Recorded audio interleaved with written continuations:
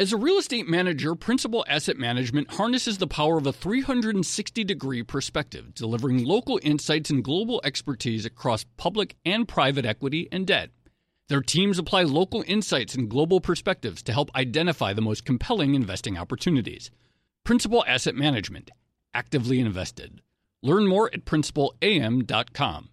Investing involves risk, including possible loss of principal. Principal Asset Management SM is a trade name of Principal Global Investors, LLC. Hey there, it's Joe Weisenthal. And Tracy Alloway. And we are the co-hosts of the Odd Lots podcast. And we want to tell you about a new podcast here at Bloomberg we're really excited about. Money Stuff, the podcast. That's right. Friend of the pod, Matt Levine, is teaming up with our other friend and Bloomberg TV host, Katie Greifeld, to bring the Money Stuff newsletter to life. Every Friday, Matt and Katie will dive into all the Wall Street finance and other things that make Matt's newsletter such a hit. You can listen to Money Stuff, the podcast on Apple Podcasts, Spotify, or wherever you get your podcasts.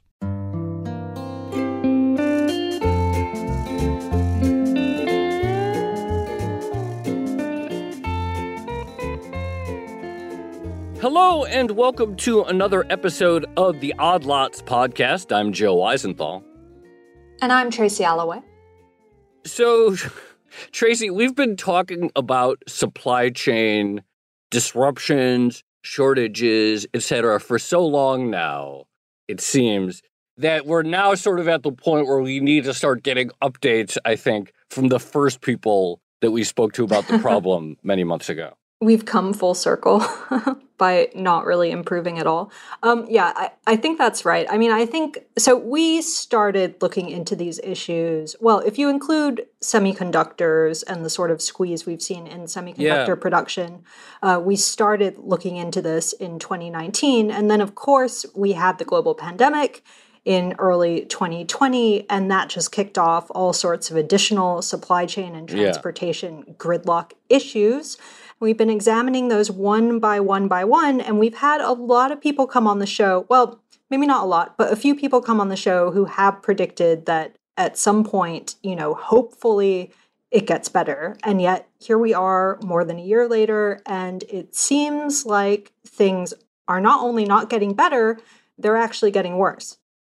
Yeah, that's kind of the wild part. So, we've actually been, the logistical aspects of the pandemic were kind of the way we started. But then since the global economies have really sort of reopened, really in the spring, and suddenly that's when all these things started piling up. And we talked about, tanker rates and freight rates and what's going on at the ports. We're like, all right, yeah, but okay, it's going to ease. When? What's it going to take to ease? And when will we see so-called normalization? And here we are, early October, and I think the verdict is that not only has there not been any sort of, quote, normalization, unquote, in supply chains, it seems to be getting worse. Almost every measure, if you were to just look at, how many ports are docked outside the Port of Los Angeles, it's more today than when we did, a Port of Los Angeles episode back early in the summer. Yes, that's exactly what I just said, I thought. But this is, look, we love talking about supply chain issues, and this also gives us a chance to revisit one of my favorite economic concepts, which is the bullwhip effect, and the idea that, a small fluctuation in supply and demand can reverberate across supply chains and just get worse and worse and worse. So I think this is going to be a good episode, and it's always good to revisit these topics. So we are, as noted in the beginning, we're at the point where we now have to go back to guests that we talked about to get their perspective of how things have gotten worse. So I'm very excited to welcome back on the show Ryan Peterson. He is the founder and CEO of the firm Flexport, which helps companies deal with their logistical and shipping issues. So Ryan, thank you so much for coming back on Odd Lots. Yeah, it's great to be back. I wish we were back to celebrate our success in fixing the world's logistical problems, but we're not there yet. Well, we'll have you back on, in 2025 when we achieve the true normalization. But, I just looked it up. So it's October, early October. We had you on in May. So that's actually 5 months now since we've spoken. So why don't you just sort of give us your very sort of brief description of what's happened in the last 5 months since we talked to you? Yeah, so what Flexport does, by the way, is we help companies ship cargo all over the world. And we have a technology platform to make this really easy to connect importers with exporters and with all the world's asset owners that ship stuff. So we're like, I sometimes call us a backstage pass to the world's economy. We see everything. We're in there and we're fighting through all the friction. So what we've seen in the last 5 months, in the last more than a year, really, is I think the way you might call it, the best analogy might be a traffic jam. Or one of my engineers said it's like a distributed denial of service, a DDoS attack on global trade. It's just like you started with just too many containers being shipped. And in a DDoS attack in the world of websites is when too many bots hit a server, hit a computer, and the computer just overloads and shuts down. And you kind of almost have that at the ports where the volume of containers, the amount of cargo being shipped went up. We're looking at about a 20%, depends on the month, but about a 20%, and on the port, but about a 20% increase in container volumes over 2019 levels, over pre-pandemic levels, which is really extraordinary. Like people who work in the software industry, that is no problem. Your systems can easily grow 20% in a week if it needs to. A port, we just don't have the added throughput. There's a lot of manual work involved or physical assets that need to move. Growing 20% in such a short time frame, our infrastructure is just not made for that. And by the way, the reason that volumes went up so much, what looks like is pretty clear in the data that consumers shifted their spend from going out and buying services in restaurants to buy more stuff. And we joked about that last time, that you can be a patriot by going to a bar tonight, try to fix this problem. So what happened with this traffic jam is you got now so many containers flowing through that you get literal traffic jams. Trucks trying to get to the port are waiting for hours and hours. It's taking truck drivers, many, many hours to get to the container to pick up their goods. And it's now what's happened is that it used to be a truck driver could do 2 truckloads per day, but now because of the traffic, they can only do 1.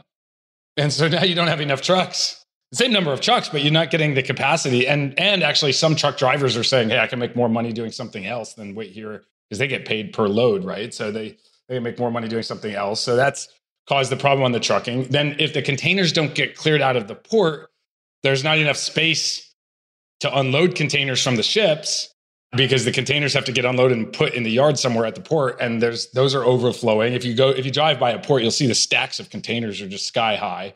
And so then the ships are being docked offshore, waiting for their turn to unload. And it's a complex system. It's hard to point it to one problem, but it just cascades through the supply chain. You're seeing now loading docks in China where if they can't get cargo shipped out, then the loading dock, it sits on the loading dock. And so wherever you try to solve the bottleneck, it seems to just kind of move it back one into this kind of bullwhip effect problem that you're seeing. One thing you mentioned just on the demand side. So, during the pandemic, we had a bunch of people who were stuck at home and ordering things online, ordering stuff from Amazon or whatever. But in the current environment, just fast forwarding to now, what's your sense of how much of the demand, how much of what's actually getting shipped is caused by companies trying to hoard might not be the right word, but trying to boost their inventories in anticipation that stuff will be more difficult to get? It's hard to say exactly. What we are seeing is that inventory levels are at all-time lows right now. The inventory to sales ratio is the one to track there, and it's lower than, I don't know if it's all-time low, but it's certainly lower than than pre-pandemic levels. So, it's like, yeah, they're trying to replenish inventory. I don't know if that's over ordering or not, but that is one of my big fears, is that everyone, you get scarcity for a long time. It creates this scarcity mindset, and then you over order, and you do get that bullwhip effect. What we've done at Flexport, we have a research team, an economics team, and the fascinating stuff that they're doing. And they've created this thing called the post-COVID indicator. And what they're doing is looking at all of the data that we have. We ship we're now more than 1% of the containers entering the U.S. On the West Coast, and significant amount on the East Coast. And they're doing a decent job of trying to strip out like sample biases that exist in a relatively small data set, even though it's a lot of containers. But they're studying this data to now try to understand what are the goods that are being shipped, and can the types of categories, because we have to classify everything to clear it through customs. And so we get really interesting data about what's being shipped. And they've actually been able to predict the personal consumption expenditure of the economy. So the US government publishes this data, I think every quarter, that says what percentage of goods are being, what percent of spending by consumers is on goods versus services. And our data through this work of this economics team, we're able to predict it about 90 days in advance of like, are people going back to buying services or are they still spending on goods? And what we're seeing is that we predict, or at least for the next 90 days, which is as far forward as we look, the goods are just increasing. And it's not shifting back towards people buying services. The consumers are buying goods, therefore companies are, are getting those goods in advance. I don't think that's going to let up until Christmas at least. And then we'll kind of see what happens after we get through Christmas season.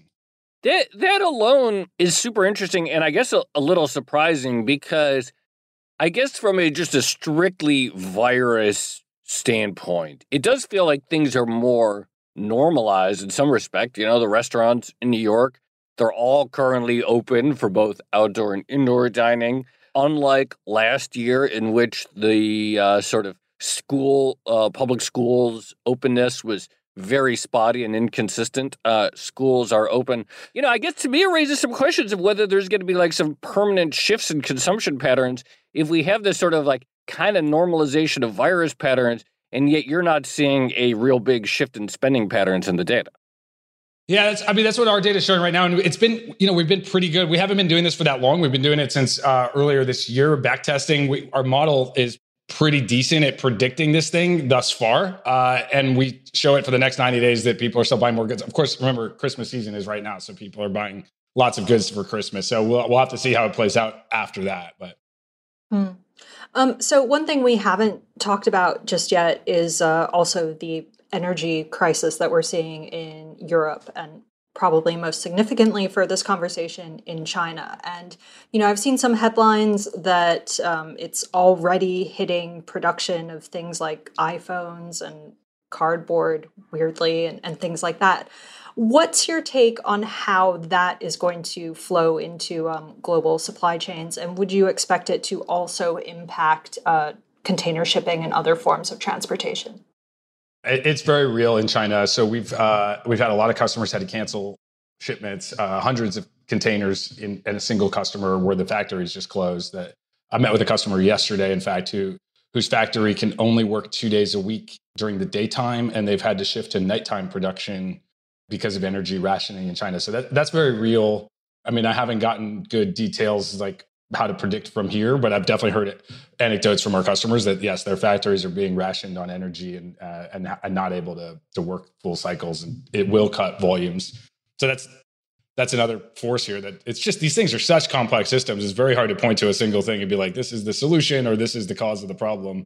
Yeah. So, I mean, I think actually, and I just saw a chart this morning, some of the lines from China to the U.S., some of these indices that try to track and aggregate what the price of shipping a container from, say, China to Los Angeles, they have come down, but it doesn't seem like a good reason. Like if the reason is that some of these factories have literally had to go dark because now the exports are just being turned off, that may on the surface look like a normalization of some sort from a price standpoint, but certainly not a normalization from a sort of like, we want the system to be working standpoint. Yeah, I mean, it might normalize logistics prices, and logistics prices are flowing through to higher prices. Like the customer I met with yesterday said that because of the high price of freight, they were having to raise the price of their goods, which are sort of like home improvement goods. There's things that are sold through Home Depot, and they had to raise their prices 15%. That was the impact of the high prices on freight that was passing through to the end consumer of 15%. That's just the freight. But there's a second piece, which is if you're the only person that managed to get your product, the only company that managed to get your products through, or there's just less products coming through, there's scarcity, and that will naturally raise the prices on its own, not just passing through the logistics costs, but just, hey, you're the only person that has this product, you can raise the price. And so if less things are coming out of China because factories are shutting down, those that do come out are going to be worth more, and you'll see inflation from that.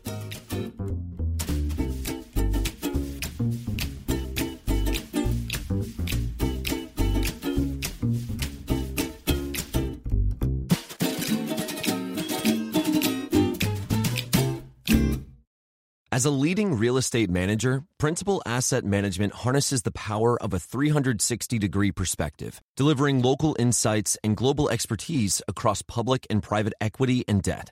Our experienced teams are uniquely positioned to uncover compelling opportunities in today's market, giving our clients an exclusive advantage. Principal Asset Management actively invested. Learn more at principalam.com.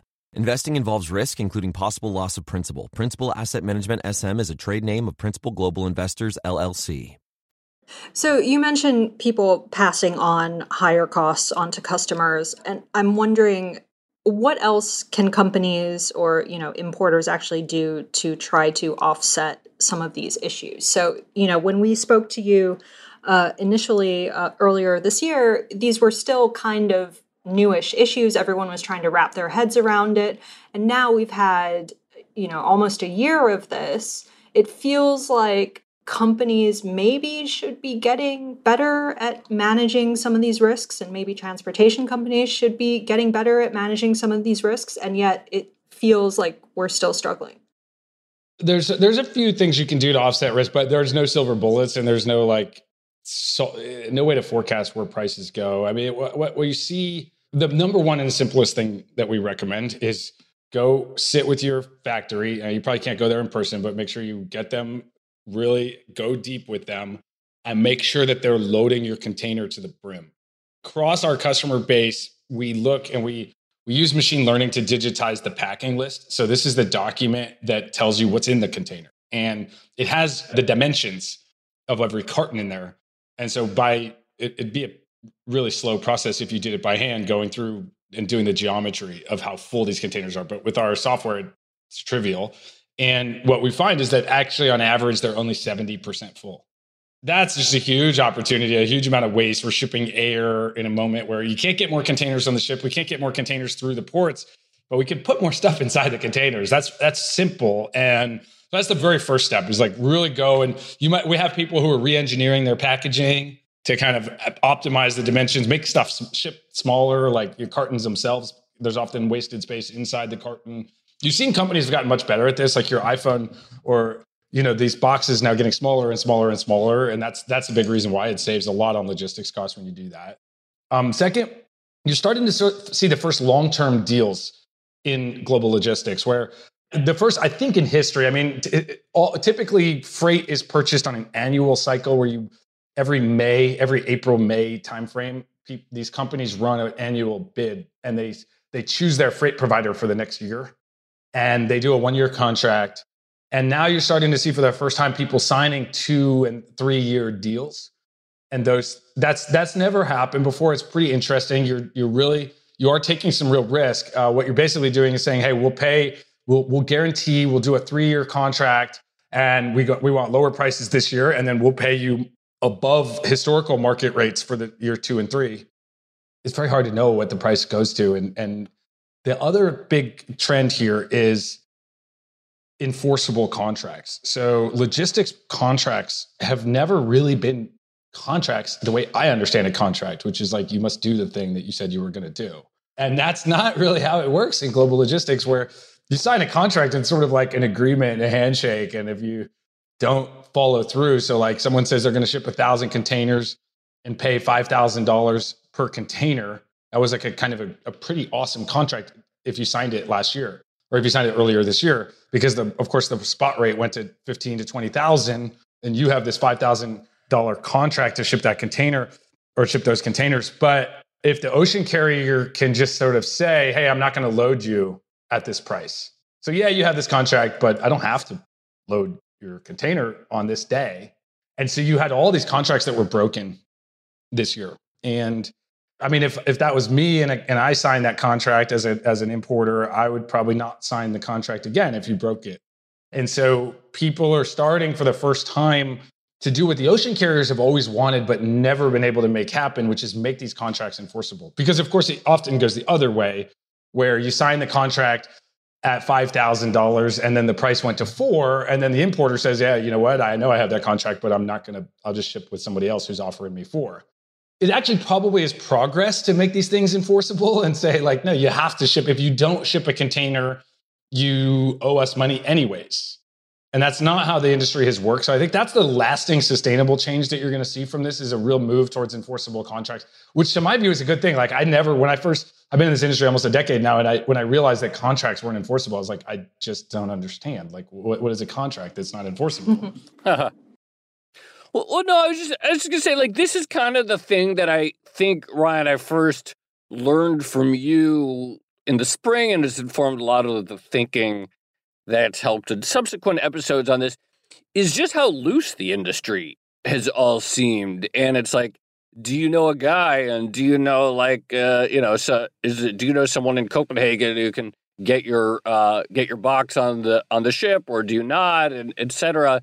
And I think that really surprised me. And even like in some of our other discussions, like trucking, et cetera, how sort of informal a lot of these arrangements are, how many of these deals are like, oh, someone goes on a message board or like a WhatsApp group and says, like, is there someone who could pick up this in this city and get it to this city? Overall, I've been sort of surprised by how like sort of loose and informal are sort of this highly fragile global logistics systems is. I think we all imagine, like, go to your nearest light switch and flip it on. Yeah. And it's just so reliable. And what you're actually doing when you flip that light switch is there's a power plant somewhere that's actually generating a little bit more power just for you. Like you're actually controlling an enormous machine somewhere. And there's this incredibly complex, automated electrical grid that's providing you that power. And I think we imagine that when we buy something, there's the same sort of thing that must be happening. It's like this automated system that's all connected and orders automatically placed back to the factory. But in fact, it's like a bunch of people on phones and shipping pieces of paper around the world, duct taping, forwarding emails. And I often joke we call our industry freight forwarding, but I'm like, it should be called freight email forwarding because you're just kind of shuffling PDFs around the world trying to make things happen. Yeah, that's one thing I learned from when I was trying to send that teddy bear by container ship is just like the amount of emails that you have to send, and then you get CC'd into some responses, and it's just like one person in the logistics chain talking to another person in the logistics chain, and it just goes on and on and on. But just going back to what companies can do to handle this, have you seen anyone sort of reshuffling their product offerings in order to incorporate these higher costs or greater headaches of transport? So, for instance, is anyone just cutting back on big, bulky stuff that doesn't necessarily have a high profit margin given current costs? Absolutely. So people are shifting. If there's scarcity of what they can ship, they're shipping what we call the head SKUs. So these are just the best products, the ones that either sell the most or the highest margin. So you're seeing a big shift towards that and taking more time to prioritize which products do you ship. So we're seeing a lot of companies cut back on the number of SKUs in their catalog and prioritizing the ones where they make the most money, the best economics. You're also seeing companies opt out. And you have a classic sort of dead weight loss problem right now, where the price of freight has gone so high, actually the ships are not all full anymore because you've priced it at a level where certain companies, especially furniture industry, where you have these, like you said, big bulky stuff that's not super high margin. And that's the first category we've seen where people are like, you know what, I'm just not going to ship it until prices come down and the economics don't make sense for me. So yes, you've seen some of that. Very interesting to see that dead weight loss problem in real life, like really explicitly, like, look, that container ship is not totally full right there. And yet there's lots of people who need to ship stuff, but at that price, it doesn't make sense for a lot of businesses. It's literally that restaurant is so popular, nobody goes there anymore. That shipping route is so popular, nobody uses it anymore.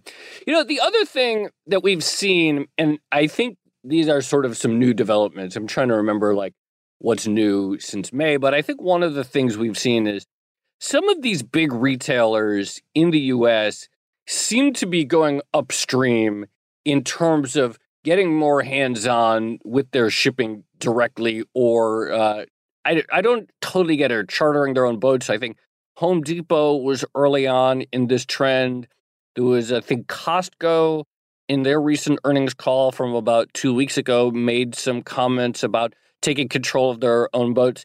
Can you talk to us about a little bit about size and the degree to which companies that I guess I would say have a high level of market power because they're huge end retailers like a Home Depot or Costco are using their market strength to have a degree of control over the supply chain that smaller competitors may have a harder time? Yes, this is a real trend. It's something we're watching really closely and sort of kind of chewing on our popcorn here as we figure out. I don't know how it's going to play out, but it's fascinating. So you have seen those two companies, Home Depot and Costco, both chartered their own boats. They're not going full stack vertically integrated. We ship everything ourselves. They're sort of augmenting their capacity, making sure that they have the extra enough capacity. I want to say someone did the math on it. It was like maybe 5% of their total container volume for one of those companies that was going to be on their own ships. So the interesting thing here is, first off, going to be fun to watch. Like, I think it's pretty hard to run one of these ocean carriers. It's not a trivial thing to like run your own ships. And is if the freight doesn't ship, you still pay for it, right? The boat has to go. And so actually it's one thing to ship 100,000 containers a year.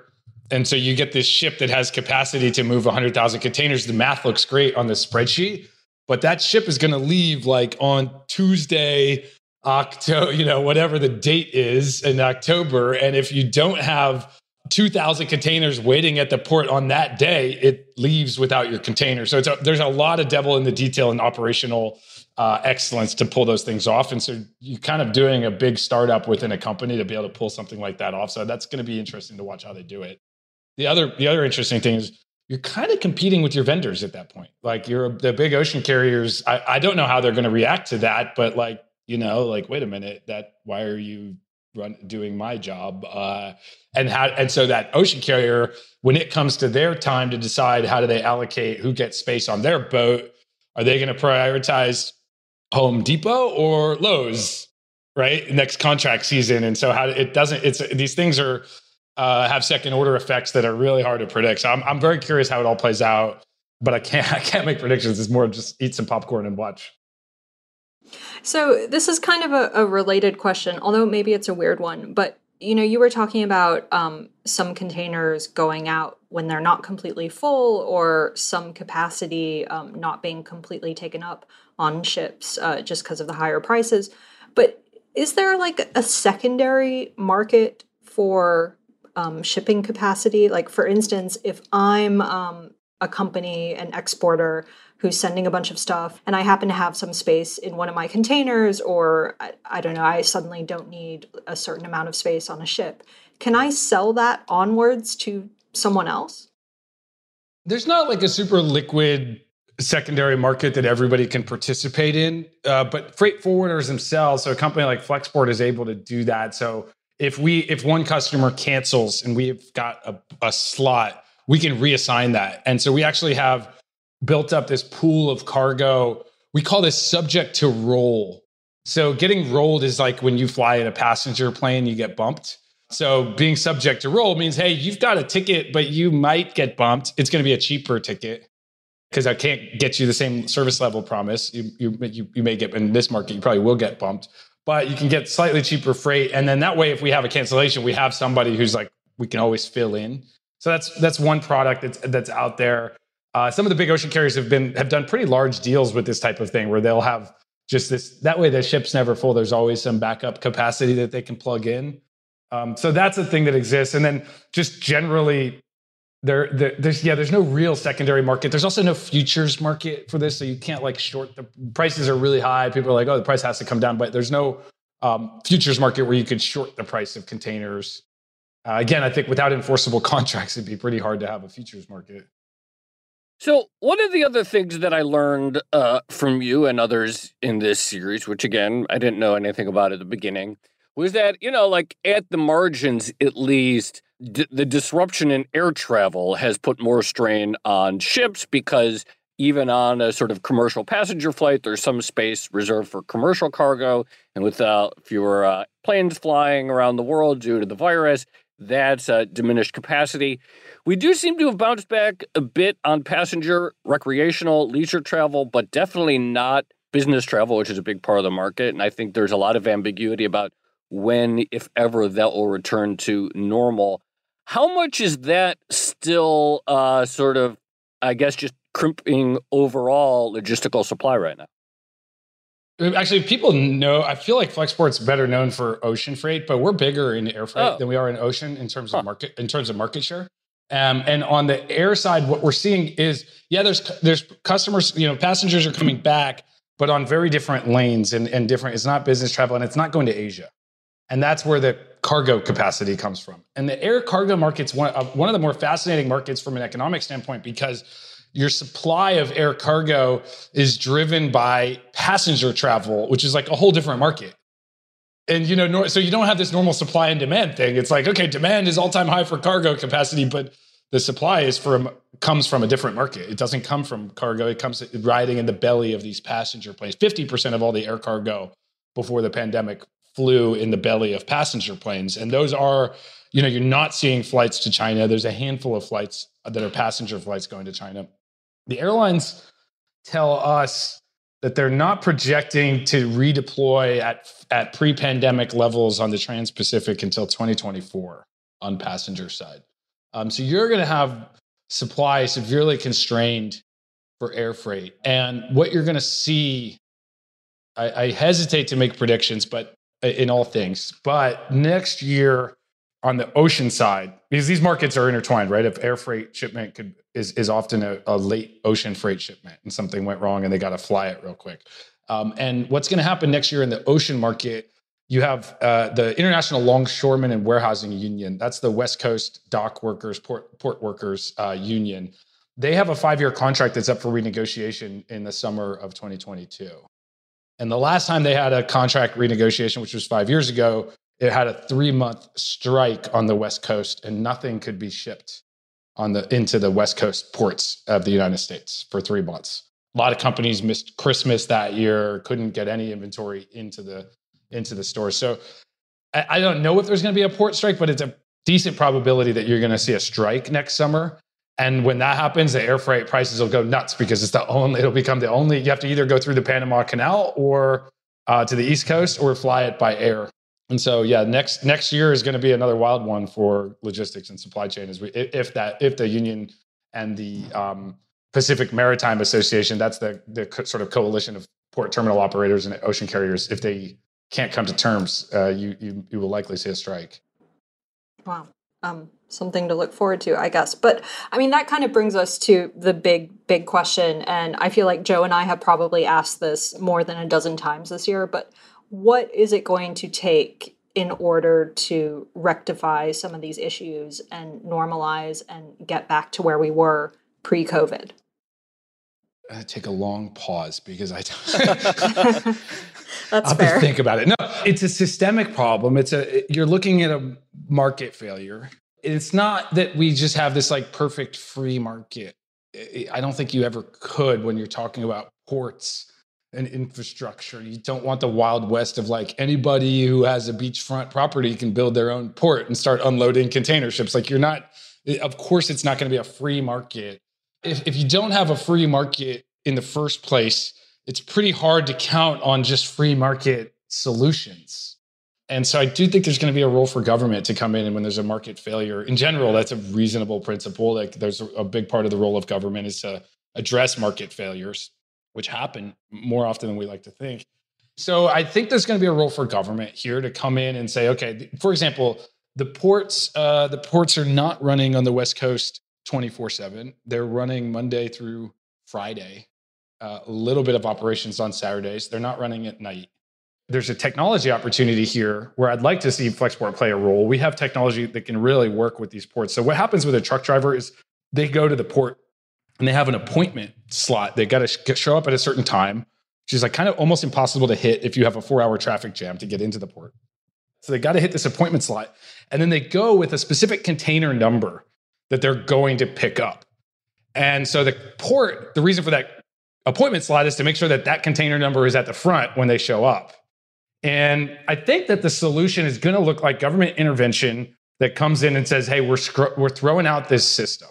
And let's use technology. Flexport has already built this technology, so if they want to work with us, that'd be amazing. But regardless, the technology needs to be that the drivers just show up, and there's no more appointments, and there's no more showing up for a specific container number. Driver comes in, handed a container, and then our mobile app or someone, the port's mobile app, we have this tech, give me a call. We'll then tell them where to go. They've got any old container, grab it, go deliver it, and turn around and come back and see if, I think that you could really unblock some stuff if we just said, hey, stop. It's almost like the way Southwest Airlines boards their planes, right? They're just much faster. Just come in and just grab a seat, people. Let's go. We got to get this plane in the air.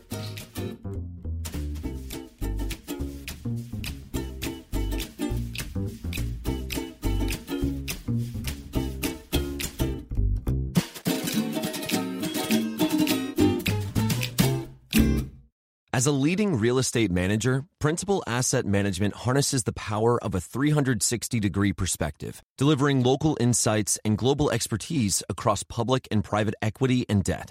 Our experienced teams are uniquely positioned to uncover compelling opportunities in today's market, giving our clients an exclusive advantage. Principal Asset Management actively invested. Learn more at principalam.com. Investing involves risk, including possible loss of principal. Principal Asset Management SM is a trade name of Principal Global Investors, LLC.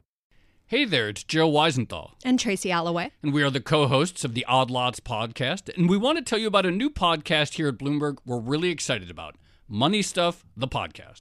That's right. Friend of the pod, Matt Levine, is teaming up with our other friend and Bloomberg TV host, Katie Greifeld, to bring the Money Stuff newsletter to life. Every Friday, Matt and Katie will dive into all the Wall Street finance and other things that make Matt's newsletter such a hit. You can listen to Money Stuff, the podcast on Apple Podcasts, Spotify, or wherever you get your podcasts. So this is kind of what I was going to say, and I was kind of going to reframe Tracy's question, and because after, half a year of us asking guests, when will things return to normal, maybe the question should be more like, well, what is permanently going to change? And you talked about, okay, we're starting to see enforceable contracts in shipping. We're starting to see people taking the packing of the containers themselves more seriously. We've all had that experience where we buy something, say, on Amazon, and we get a huge box in the mail, and there's 4 razor blades and a bunch of packing material in it, or something like that, which, does not seem like a great use of space. Do you foresee some of these things, say, more serious effort on the internal engineering of space within a container having lasting changes on shipping, even if hopefully one day the pandemic is a true distant memory? There's no doubt that you're going to see long-term changes here and more sophistication. But there is a big doubt of on what time frame do things happen. I mean, if you were the Port of Rotterdam, for example, has been fully automated for more than 30 years, where they have self-driving trucks 30 years ago. Why? Because it's a simple problem. There's no people around if you do it right. And it doesn't need AI. It can just follow some lines on the ground. The truck can, and look at paint and just follow along. So it's actually a reasonably simple problem that we don't have. And the other thing is that the Port of Rotterdam and Shenzhen, they're deep and they have bigger cranes. They're made to handle much bigger ships that ever given the giant ship that we all know now.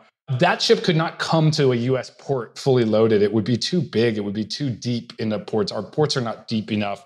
So these large ships can't come here. So we've got to invest in our infrastructure. There's got to be a role for robotics. Right now, a big part of the problem is we can't run these ports on weekends and at nights. The union doesn't have enough staff to go and man up and run these things 24/7. And, and so a robot would be able to do that. The other big thing that I'm science fiction wise, why can't we do this? And I do think it's more of a political will thing than anything else, is we bring these containers into the port of Long Beach in Los Angeles. And that's great, big city. Then what happens is, what is Los Angeles known for besides its smog is its traffic. And so you're have you ever been on the 405? It's a nightmare. And that's where our containers show up. And then they're all right, cool, we made it from China, we're here. And then you're okay, great, we're on the 405. And so you have the Boring Company, for example, let's build some tunnels from this port and skip the city of Los Angeles and drop that container, and see if we can drive 100 miles an hour and you're in the desert 100 miles east before you know it. So I think there's going to be a role for those longer term infrastructure things. that just has to happen. And hopefully eyes are open right now to, wow, okay, we need technology. The fact that we still unload container ships one at a time really frustrates me. Like the container ship was a massive innovation. We reduced the cost of shipping things by 95% or more since it was invented. And yet, if you look at how these ships are unloaded, it takes 3 days to unload the ship. Well, why are we doing one container at a time? Isn't there a design 50 years since we first created the container crane that could, I don't know, I'm picturing like a ski lift type thing where you're a carousel and you're grabbing a container every 3 seconds instead of one a minute. And you just how do you 10x the throughput of the system? So that's going to be political will. I'm not sure it's there, but I think it's now on people's minds. And you see the problem if you don't get it right, the price, you have sort of real national security level economic challenges from the lack of investment in our infrastructure. Some of it's simple, like let's dredge these ports, make them deeper. Some of it's more futuristic and scientific or science fiction-y, like the Boring Company tunnels. But I actually think it's all doable if there's political will. And it kind of has to be a role for government, the nature of these ports. Like I said before, you can't just have random people opening up a port in wherever they feel like it. So. So just going back to this idea of permanent changes, I mean, one of the most basic forecasts or predictions that we've seen since all this, kind of started, all these issues and problems that we've been discussing, is the idea that, well, maybe people will just move production closer to their customer base. Maybe we'll see a bunch of manufacturing that gets reshored to markets like America. Is there any sign of that happening? And I guess how long would that take, and how feasible is that entire process? Thus far, it's all anecdotal. And in fact, you see the opposite trend, that we're importing more stuff from China than ever, even on a percentage basis. So it's really hard. That's a force that's been at work for a long time, not reshoring it to the United States, but shifting it to lower cost labor. And that's a natural trend that happens. You'll see lower complexity products have largely moved to places like Vietnam, Cambodia, Bangladesh. Things there's not a lot of subcomponents. It's mostly human labor. It's called making clothes, making sort of where there's the thing in China is that there's this whole ecosystem of subcomponent suppliers, and you can't just pick up the whole thing. So even customer of ours makes ceiling fans, and there's just no way that they can get all the little motorized parts and everything. You can't move to Cambodia. There's no other companies around you that sell you those parts. So it's just these things are really hard to move. Even the tariffs didn't really do it. People were able to pass through the higher costs, and so it'll depend by industry. That trend has been going on in textiles, apparel, and other kind of simpler, low complexity products for a long, long time. Coming back to the United States, less so. You are seeing a lot of stuff move to Mexico. Latin America is probably a big beneficiary of this in addition to Southeast Asia. But it's more about labor cost trends. But hey, if this lasts in perpetuity, where it takes 60 days to ship stuff, yes, that'll have a big impact. And people will start thinking, let's put stuff in Latin America where we can get from Central America to the Gulf Coast in 3 or 4 days. That's going to be a big competitive advantage for LATAM. Ryan, it's always great to speak with you. That was like the perfect update. And I guess we'll have you back on again in 6 months when things are even worse. As soon as I fix all this stuff, I'll give you guys a ring once we build that Boring Company tunnel straight to Las Vegas so all your containers can flow freely out of the port. We'll give you a call. Can't wait, Ryan. Thank you so much. All right. Have a great day, everybody. Thanks, Ryan.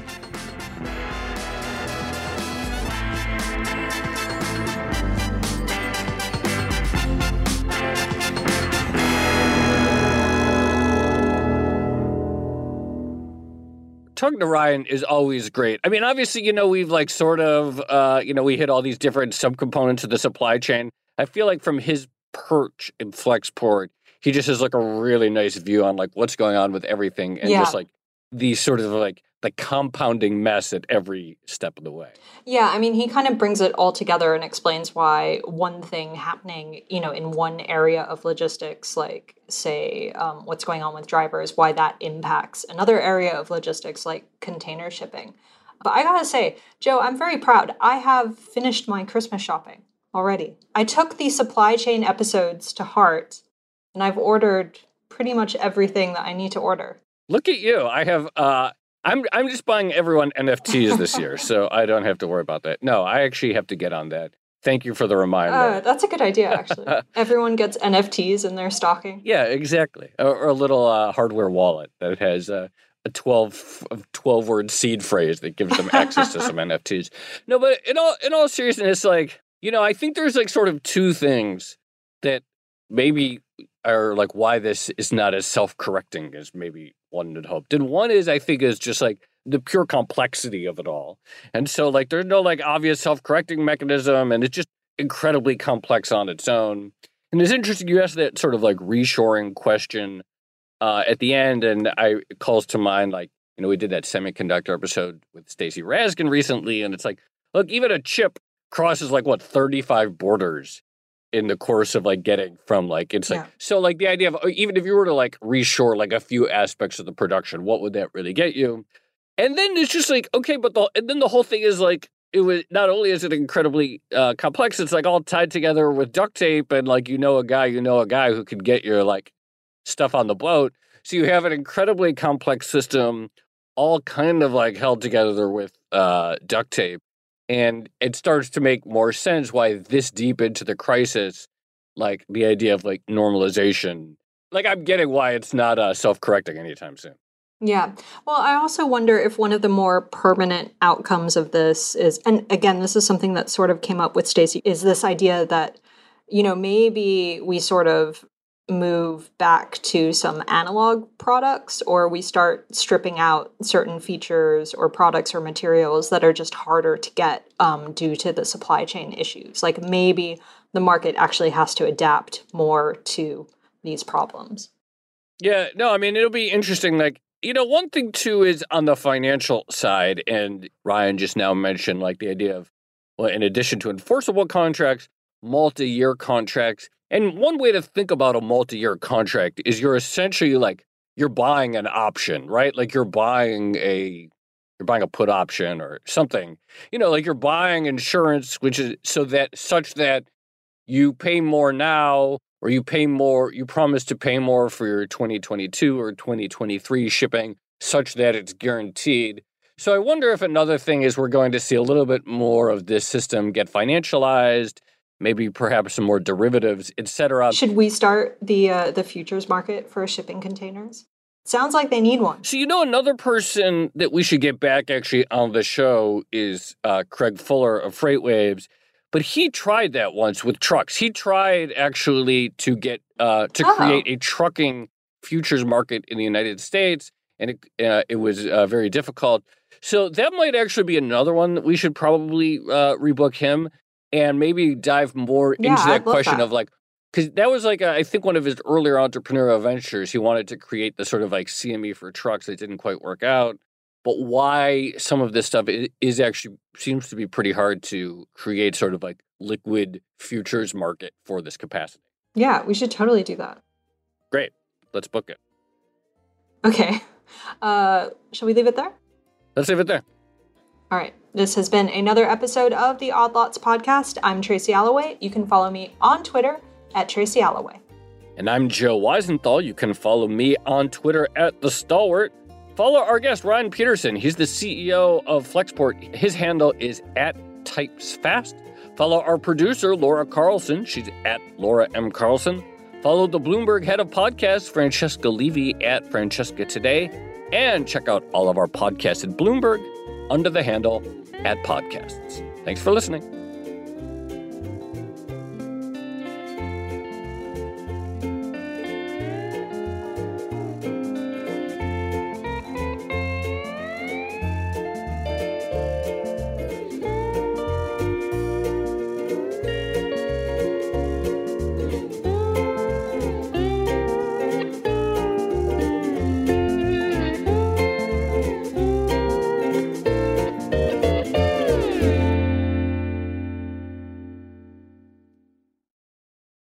Hey there, it's Joe Weisenthal. And Tracy Alloway. And we are the co-hosts of the Odd Lots podcast. And we want to tell you about a new podcast here at Bloomberg we're really excited about.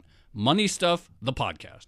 That's right. Friend of the pod, Matt Levine, is teaming up with our other friend and Bloomberg TV host, Katie Greifeld, to bring the Money Stuff newsletter to life.